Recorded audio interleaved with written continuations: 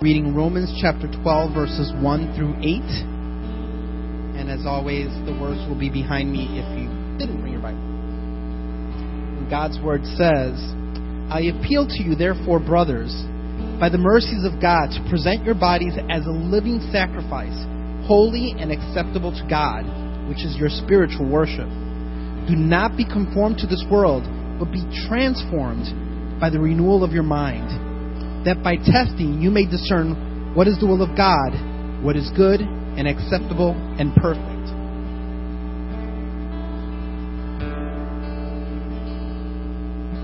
For by the grace given to me, I say to everyone among you, not to think of himself more highly than he ought to think, but to think with sober judgment, each according to the measure of faith that God has assigned. For as in one body we have many members, and the members do not all have the same function, so we, though many, are one body in Christ, and individually members one of another. Having gifts that differ according to the grace given to us, let us use them. If prophecy, in proportion to our faith. If service, in our serving. The one who teaches, in his teaching. The one who exhorts, in his exhortation. The one who contributes, in generosity. The one who leads with zeal. The one who does acts of mercy with cheerfulness. Get an eye exam, make sure that my eyes are okay. Last year everything was fine. Doctor said don't need to change anything. There have been times though that he would say your vision has changed, and then he'd diplomatically say your age, But the same way as we think about our physical vision, it's important that we check the church vision. As always, during the coming weeks of January, we'll be looking at our vision statement. We've been working on it. We've been doing making some changes, trying to clarify, redirect. We want to remind ourselves as we do this each year, why we're here. We know that there's always a need to look at our vision with the variables within the congregation, variables within the community. We want to be effective in sharing the gospel of Jesus Christ and ministering. And I'm really excited about next week as we gather together for this congregation meeting as we talk about the vision. And we'll share more in detail, but we want to get your input in a survey that we'll be doing. But we're super excited. As we look at our vision statement, I want to just read it to you as we chip away at it and make some changes to it. We seek to be a diverse family of believers, reconciled by God, impacting the lives of the people in Logan Square and Humboldt Park communities and beyond through the gospel of Jesus Christ, accomplished as we see every person transformed by the gospel of Jesus Christ, every person connected to the body of Christ, every person discipled, every person on mission. It's funny, each year it seems individuals set new goals and make New Year's resolutions which they hope will transform their lives, make them better individuals. And too often we get through January and we kind of stop that. Christmas Day, Zach and I ate too much, and Zach and I took a walk on 606. If you remember, it was kind of cold. And I got up from there and I said, Zach, I'm surprised at all the people that are running this weather. Zach's response was quick. Dad, remember what today is. Today is New Year's Day. Everybody has started their New Year's resolutions. Everybody's running. He says, I hadn't thought about that, Zach. Well, yesterday I went to Costco and I walked in the entrance, and what do I see first? There are all these dieting products first. Second, I think, were running shoes. And third were Fitbits. You're going down the line, but you see how Costco and other stores work using our plans and our desires to change with the coming of the year. The book of Romans, Paul writes about transformed lives. His transformation is very different than many New Year's resolutions. But he talks about the fact that the gospel, when it's believed, the gospel transforms our lives. We can't continue living the way we have previously if we truly put our faith and trust in Christ, because the Spirit of God comes and lives within us. We can't continue as we were before. After 11 chapters of giving a strong foundation of the fact that we are saved by faith alone, through grace alone, through Christ alone, Paul then in chapter 12 begins by giving a brief summary of the Christian life. He says that the gospel of Jesus Christ transforms our lives. First, we are to worship God at all times through a transformed life. And secondly, that this transformed life is to be lived in community. To be lived in community. Verse 1 reads, I appeal to you, therefore, by the mercies of God, to present your bodies as a living sacrifice, holy, acceptable to God, which is your spiritual gift or your spiritual worship. Looking back over the previous 11 chapters, Paul says, because of the grace of the Lord Jesus Christ, because He saved you, because His Spirit lives within you, because you have God's Word, I appeal to you. NIV, I think, may be more accurate here. I urge you, because it's authoritative. It's a demand requiring obedience. First, we're to worship God at all times as we allow the Spirit of God to transform us. We worship in the way we live, not on Sunday mornings, but sometimes we think. Worship is not a part of our lives. Worship is our lives. Let me say that one more time. Worship is not a part of our lives. It is our lives. We offer our bodies as a living sacrifice. This is a powerful sacrificial picture, if you will, of us standing at God's altar. If you can imagine placing your neck, your body, on God's altar to be sacrificed. In the Old Testament, the sin offering, the worshiper was shedding the blood of an animal and asking God for forgiveness. But in the New Testament, because of Christ, because of faith in Christ, Christ is our sin offering. We read in Hebrews 10, it says, sacrifices and offerings, burnt offerings and sin offerings, you did not desire, God. We've been sanctified through the offering of the body of Jesus Christ, once for all.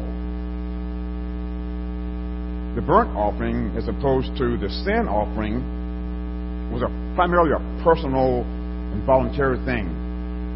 The animal used had to be without defect. It was expensive for someone to do a burnt offering. The offering showed that all that you had was committed to God. The offering was burned totally. Sometimes, if you remember, the priest would take some. Well, everything was burned, signifying that if we give ourselves to the Lord through the gift, to represent a complete dedication to God. And so we offer our bodies, again, it's the idea of totality, entirety. He wants us to follow Him in everything that we do. He doesn't want leftovers. John Stott writes, Paul made it plain in his exposure to human depravity that it reveals itself through our bodies. He says, in our tongues, which practice deceit, in our lips, which spread poison, in our mouths, which are full of cursing and bitterness, in our feet, which are swift to shed blood, in our eyes, which look away from God. Conversely, Stott goes on, our face shows itself in the deeds of the body. Again, so we offer different parts of our body to God as instruments of righteousness. Then our feet will walk in His footsteps. Our lips will speak the truth and spread the gospel. Our tongues will bring healing. Our hands will lift up those who have fallen. Our arms will embrace the lonely and the unloved. Our ears will listen to the cries of the distressed. Our eyes will look humbly and patiently toward God. Again, worship is not a part of my life, or not a part of your life. It is our life. We worship in the way we live, not just on Sunday morning. Paul uses three terms to describe this sacrifice and what it should be. Three words, or three terms. Living sacrifice, holy, and pleasing to God. First, we see we're to be a living sacrifice. Living sacrifice, again, is just being at God's disposal. It means being willing to do anything that God lays on our hearts in any area of our life. Luke 9:23 and 24 says, if anyone will come after me, let him deny himself and take up his cross daily and follow me. For whoever would save his life will lose it. But whoever loses his life for my sake will save it. Well, first, would it be a living sacrifice? Secondly, would it be holy? We know this word means completely set apart for the Lord. Our life is to be a daily giving over to God, wholly dedicated and committed to the Lord. And the third term used to describe our sacrifice is pleasing to God. The gospel should so radically change our purpose, our mindset toward life. We're no longer seeking to please people or seeking to please ourselves, but our desire should be to please our Father in heaven. The gospel motivates us. It frees us to live our lives and to please God. Romans tells us that our sinful nature is always hostile to God. But when we put our faith and trust in Christ, the Spirit changes that hostility to God, and it gives us the desire to live for God. And Romans 7 says, I delight in your law. Romans 12:1 says, present your bodies as a living sacrifice, holy, acceptable to God, which is your spiritual worship. That's ESV, spiritual worship. NIV says, which is your true and proper worship. King James, reasonable worship. Phillips translation, intelligent worship. Do you see these words? Intelligent, reasonable, true, and proper. Douglas Moo, who's a prof and theologian at Trinity in Deerfield, writes that maybe the best way to translate it would be informed worship, or worship with understanding. We give ourselves to God as His sacrifices when we understand His grace in our lives and His place. We offer ourselves not ignorantly. If you think about an animal that used to be taken to the altar to be sacrificed, he went ignorantly. But we, on the other hand, go with understanding. We go with an intelligence and an understanding of what we're doing and why we're doing it. God-pleasing worship must engage our mind. It's based on the truth of God's Word. Paul tells us that we're to worship God through transformed lives. And then in verse 2, he tells us how we're to carry out this demanding, sweeping demand on our lives. Do not be conformed to the patterns of the world, but be transformed by the renewing of your mind. Negatively, we're not to be conformed to the world's patterns. Secondly, positively, We're to be transformed by renewing. First, God says, don't let the world shape you. He tells us to recognize and to reject the patterns of thinking and feeling and behaving that the world characterizes. The word conform here carries with it the idea of squeezing or pressure being applied in such a way that one begins to look like and form like the world. The world has a tremendous influence on us in ways we don't even realize at times. Power politics, consumerism, success syndrome, sexual immorality, or the whole thing of just pleasure in life, thinking that pleasure is what we should have. 1 Peter 4:4 says that, of course, your former friends are surprised when you no longer plunge into the flood of wild and destructive things that they do. So they slander you. When I read this, I couldn't help but think about my own life some 37 years ago. I remember driving 2.5 hours to Birmingham from my home area to see some friends. All my friends were non-believers for the most part. I had a couple who weren't. They were partiers. Most of them drank, and most of them did drugs.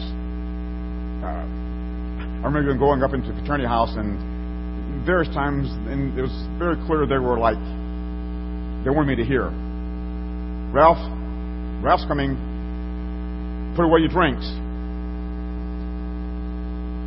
Well, this time when I went to Birmingham, I walked into the apartment to see my friends I hadn't seen in a long time, and in the center of the room was a keg.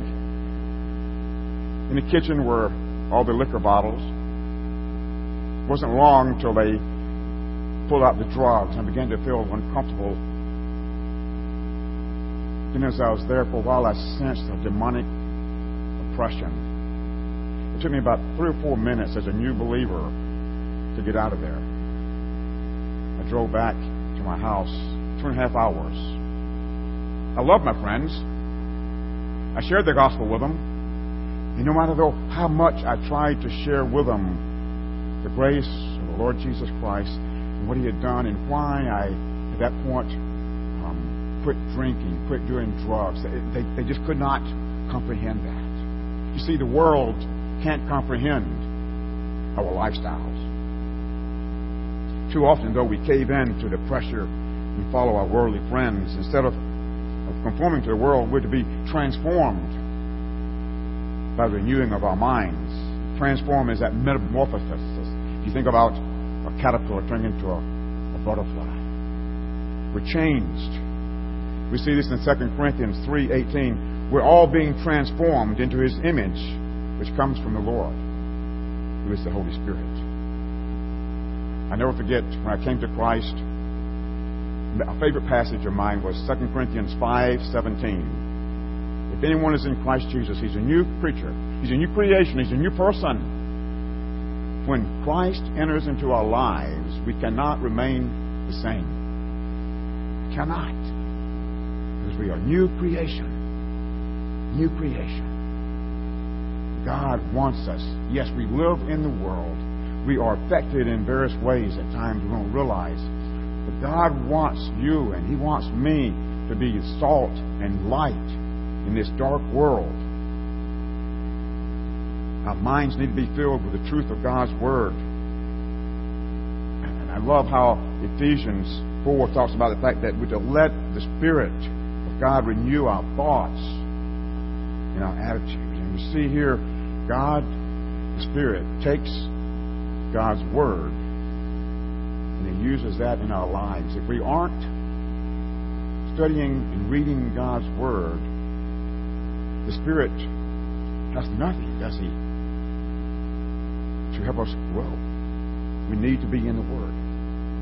What Christ did for us, who He is, should govern our thinking. It should, in a sense, capture our thinking.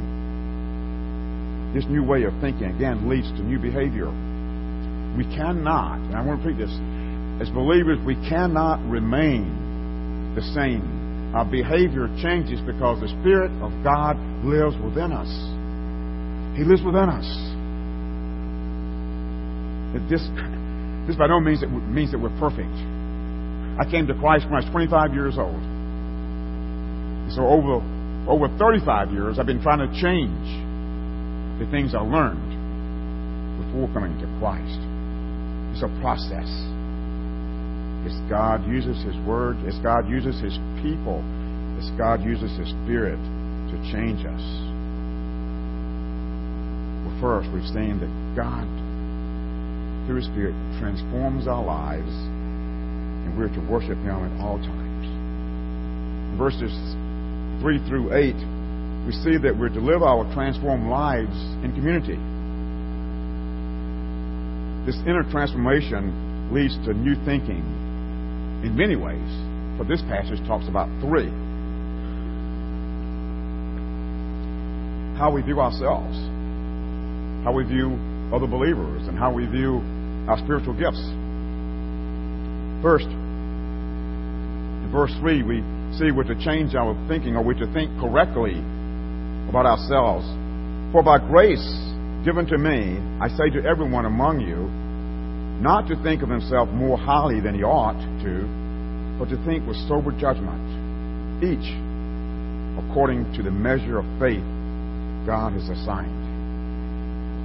Since we've all been saved by the grace of the Lord Jesus Christ, we did nothing to earn our salvation, right? We need to realize that we're all the same, regardless of our backgrounds, our abilities, our skills. The gospel prevents us from thinking too highly of ourselves. Our first measure by which we measure ourselves is the gospel, which saved us. I'll never forget, and my wife Chris reminded me, Pastor Young back in Alabama, he led me to Christ, he discipled me, was a mentor. He used to always say, we're all level at the foot of the cross. We're all level at the foot of the cross. But not only does God's Spirit and Word change our thinking about ourselves, it changes our thinking about fellow believers. Verses 4 and 5, whereas in one body we have many members, and the members do not have all the same function. So we, though many, are one body in Christ, and individually members of one another. We don't have the same function. We do things differently. I know that there are a few of you who have watched some bowl games over the past few days. No, I didn't have to bring it up. NFL, if you're thinking about them, they can have up to 53 people on their roster, but they can only dress out 46. The NCAA college football allows over 100 players to be on the roster. But what if all these 100 players decided they want to be quarterback? Think about it. That team wouldn't get very far, would they? They wouldn't be very effective. They have all that gifting, all that talent, all those skills, but they can't do anything if they all try to be quarterback. True unity arises when each member is willing to play a very specific position that's been assigned to him. The most effective teams are those in which each player knows his job, right? All members working together. What if your offensive line, one man says, I'm not going to block. That's not a very important position.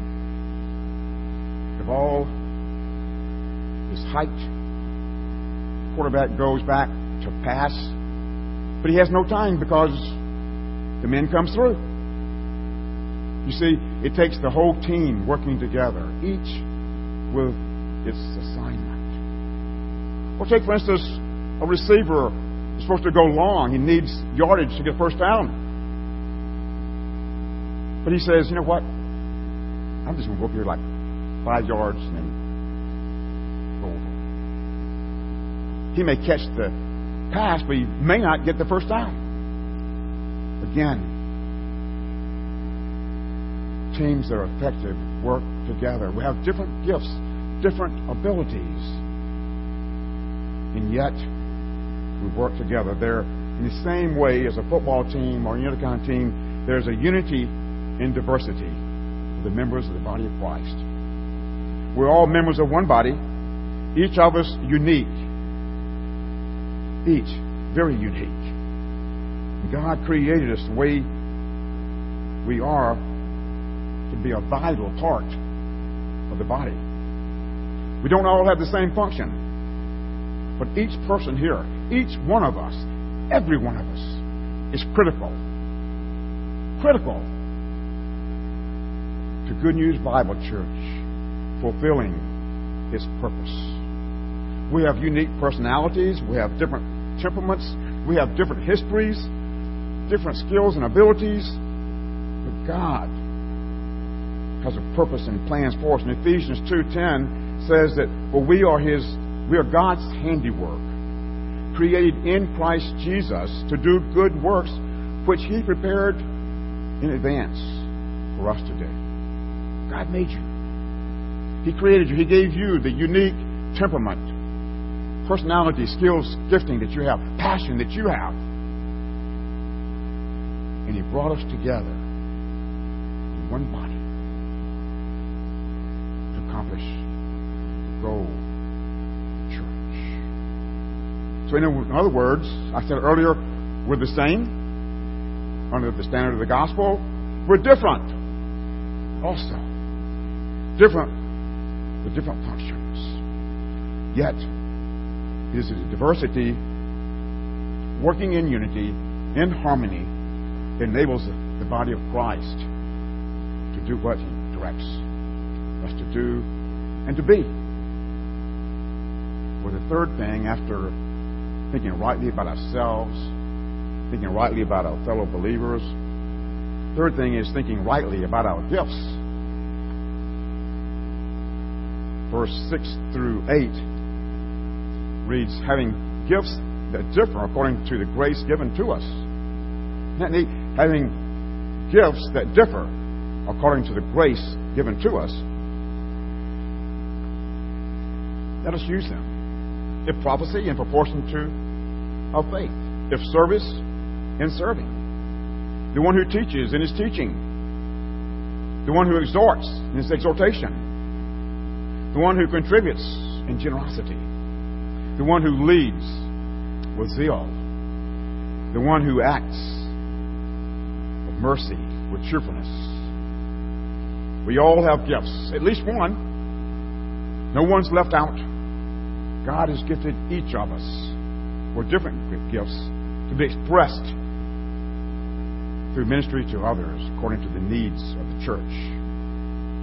Today we're not going to go into all the various spiritual gifts because we'll eventually get back to 1 Corinthians. And 1 Corinthians chapter 12 talks about those gifts. 1 Corinthians 12 is just to give you a picture again of this body working together. It says the body is not made up of one part, but of many. If the whole body were an eye, where would the sense of hearing be? And if the whole body were an ear, where would the sense of smell be? But in fact, God has placed the parts in the body, every one of them, just as He wanted them to be. Let's stop. Think about that. God has placed every part, every one of us, God has placed us with our gifts in the body of Christ here at Good News. And in fact, says God has placed the parts in the body, everyone, just as He wanted. If they were all one part, where would the body be? As it is, there are many parts, but one body. The eye cannot say to the hand, I don't need you. The head can't say to the feet, I don't need you. It's through our diversity that we serve the Lord. Because God made our bodies, our physical bodies, so well, we often don't appreciate our health or how the physical body works until we get sick, until we break a bone. We're uniquely made by the Lord.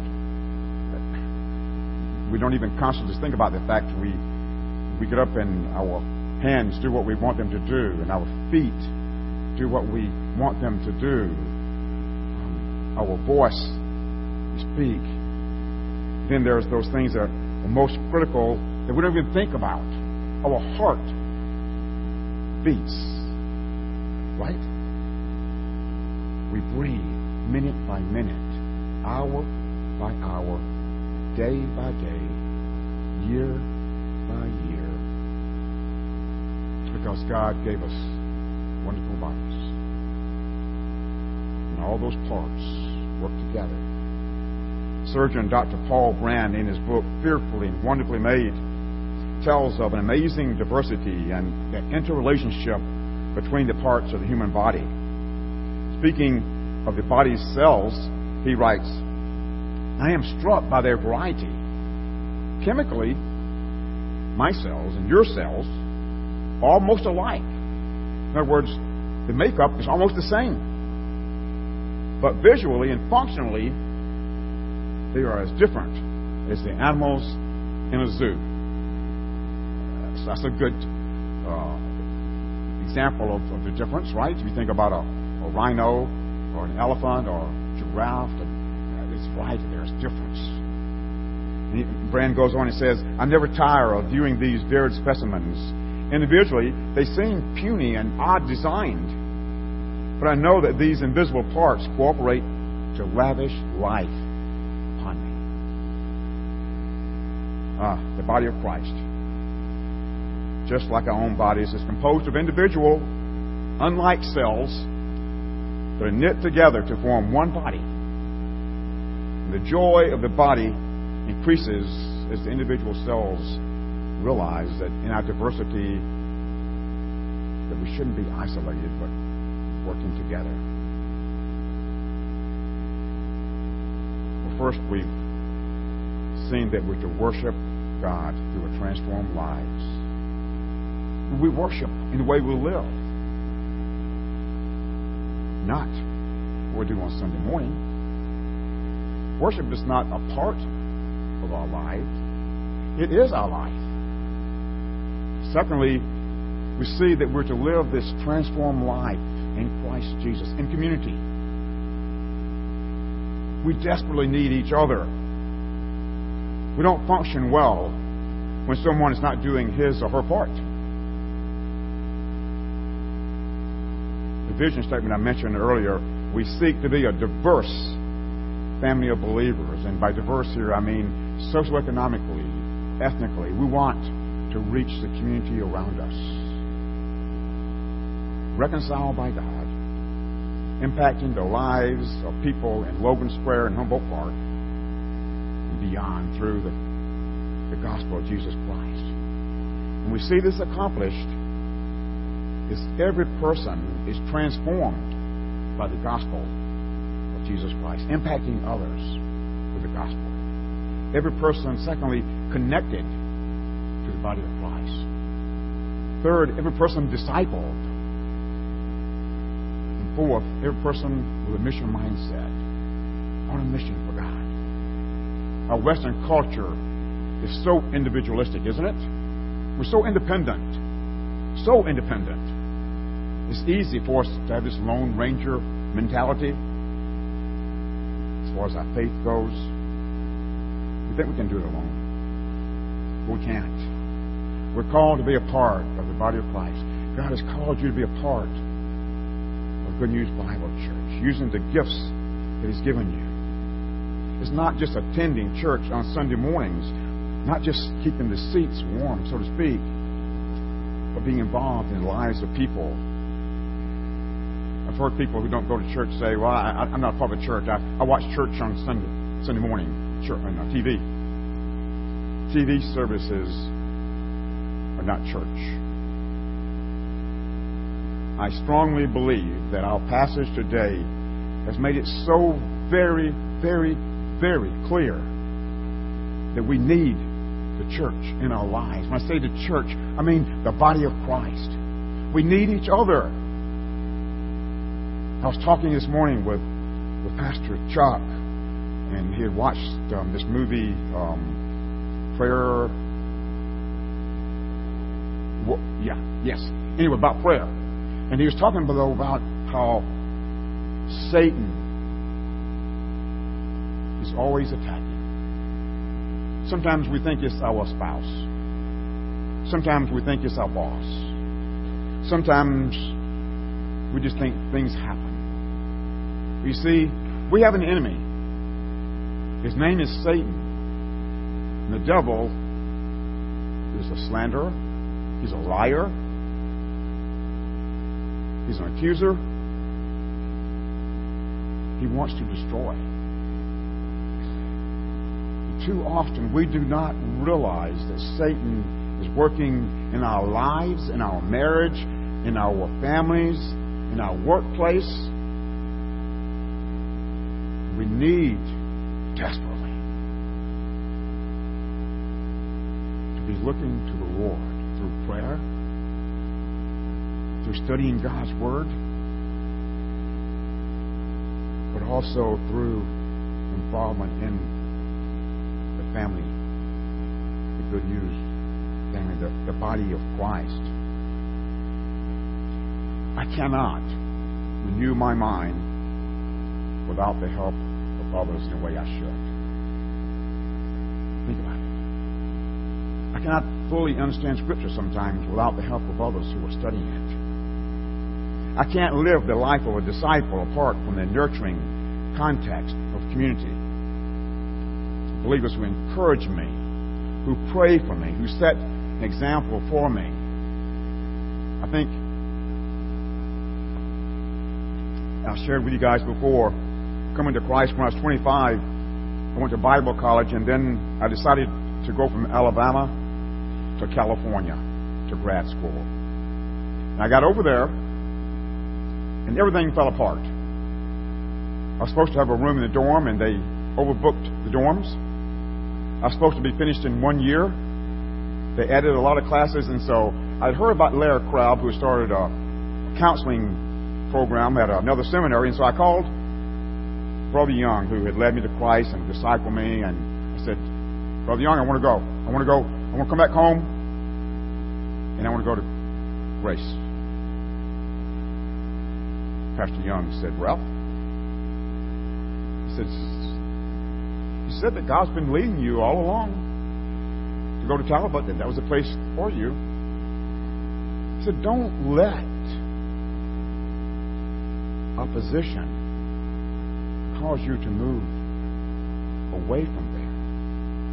I didn't want to hear that from Brother Young. But see, he spoke the truth. I was facing opposition and facing things that weren't good. I had nowhere to live.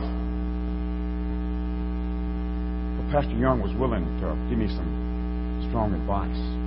I knew he loved me. Well, after finishing up seminary, I came here, came on full time with Inner City Impact. I've been dating, who's now my wife, Chris. I've been dated her off and on for a while, and I was like non-committal.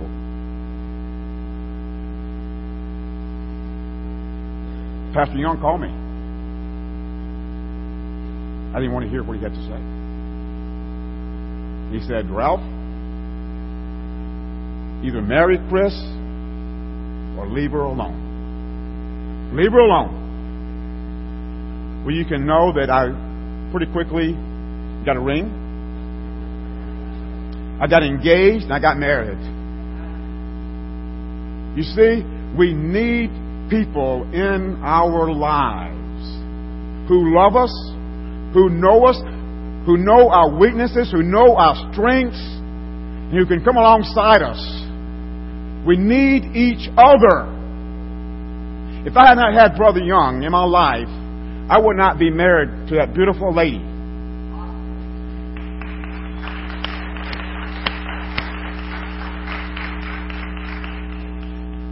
Wouldn't have the joy of Zachary and Jared and all of their friends. You see, we need each other. Don't fool yourself. God has called you into the body of Christ here at Good News. He's given you gifts. He's given you abilities. He's given you wisdom. You have a history that God wants to use in the body of Christ. But too often we listen to Satan and his lies. I can't discern my blind spots, but my family and my friends in the body of Christ can. Tonight in Mosaic, I want to encourage you to get involved. If you're not in a discipling relationship, I want to encourage you to do that. If you're not in ministry, I want you to get involved through Chase School or through Salem Mission Home or through Mom's Night Out, which will be coming up this year with the Moms Group. Get involved in Awana. Get involved in children's ministries or get involved in aftershocks. You see, God has given you a gift. He wants you to use that. The Scripture is very clear that we're to use that in the body here. Again, think about the human body, the disadvantage of not having a foot, not having an eye or a kidney. We can function. I still remember when I broke bone in my little finger and crushed a few bones right here. Had to have a cast first from here down to here. It got smaller and smaller, but even with a little small cast here, I couldn't function well. I couldn't type. I couldn't hold my cup of coffee. Really. I couldn't drive as safely. And you think, it's just a little finger. You don't need it. We need it. If you think you're a little finger and not needed, you're wrong. We need a little finger. Let's pray and move toward communion. Our Father, we thank you for your word. We thank you, Father, that you've called us into the body of Christ. We thank you, Father, that you want us to be involved. Oh, Father, remind us that we're important. Remind us, Father, that we are unique and special. We ask, God, that you would just drive home this fact. In Christ's name, amen. May you come forward and begin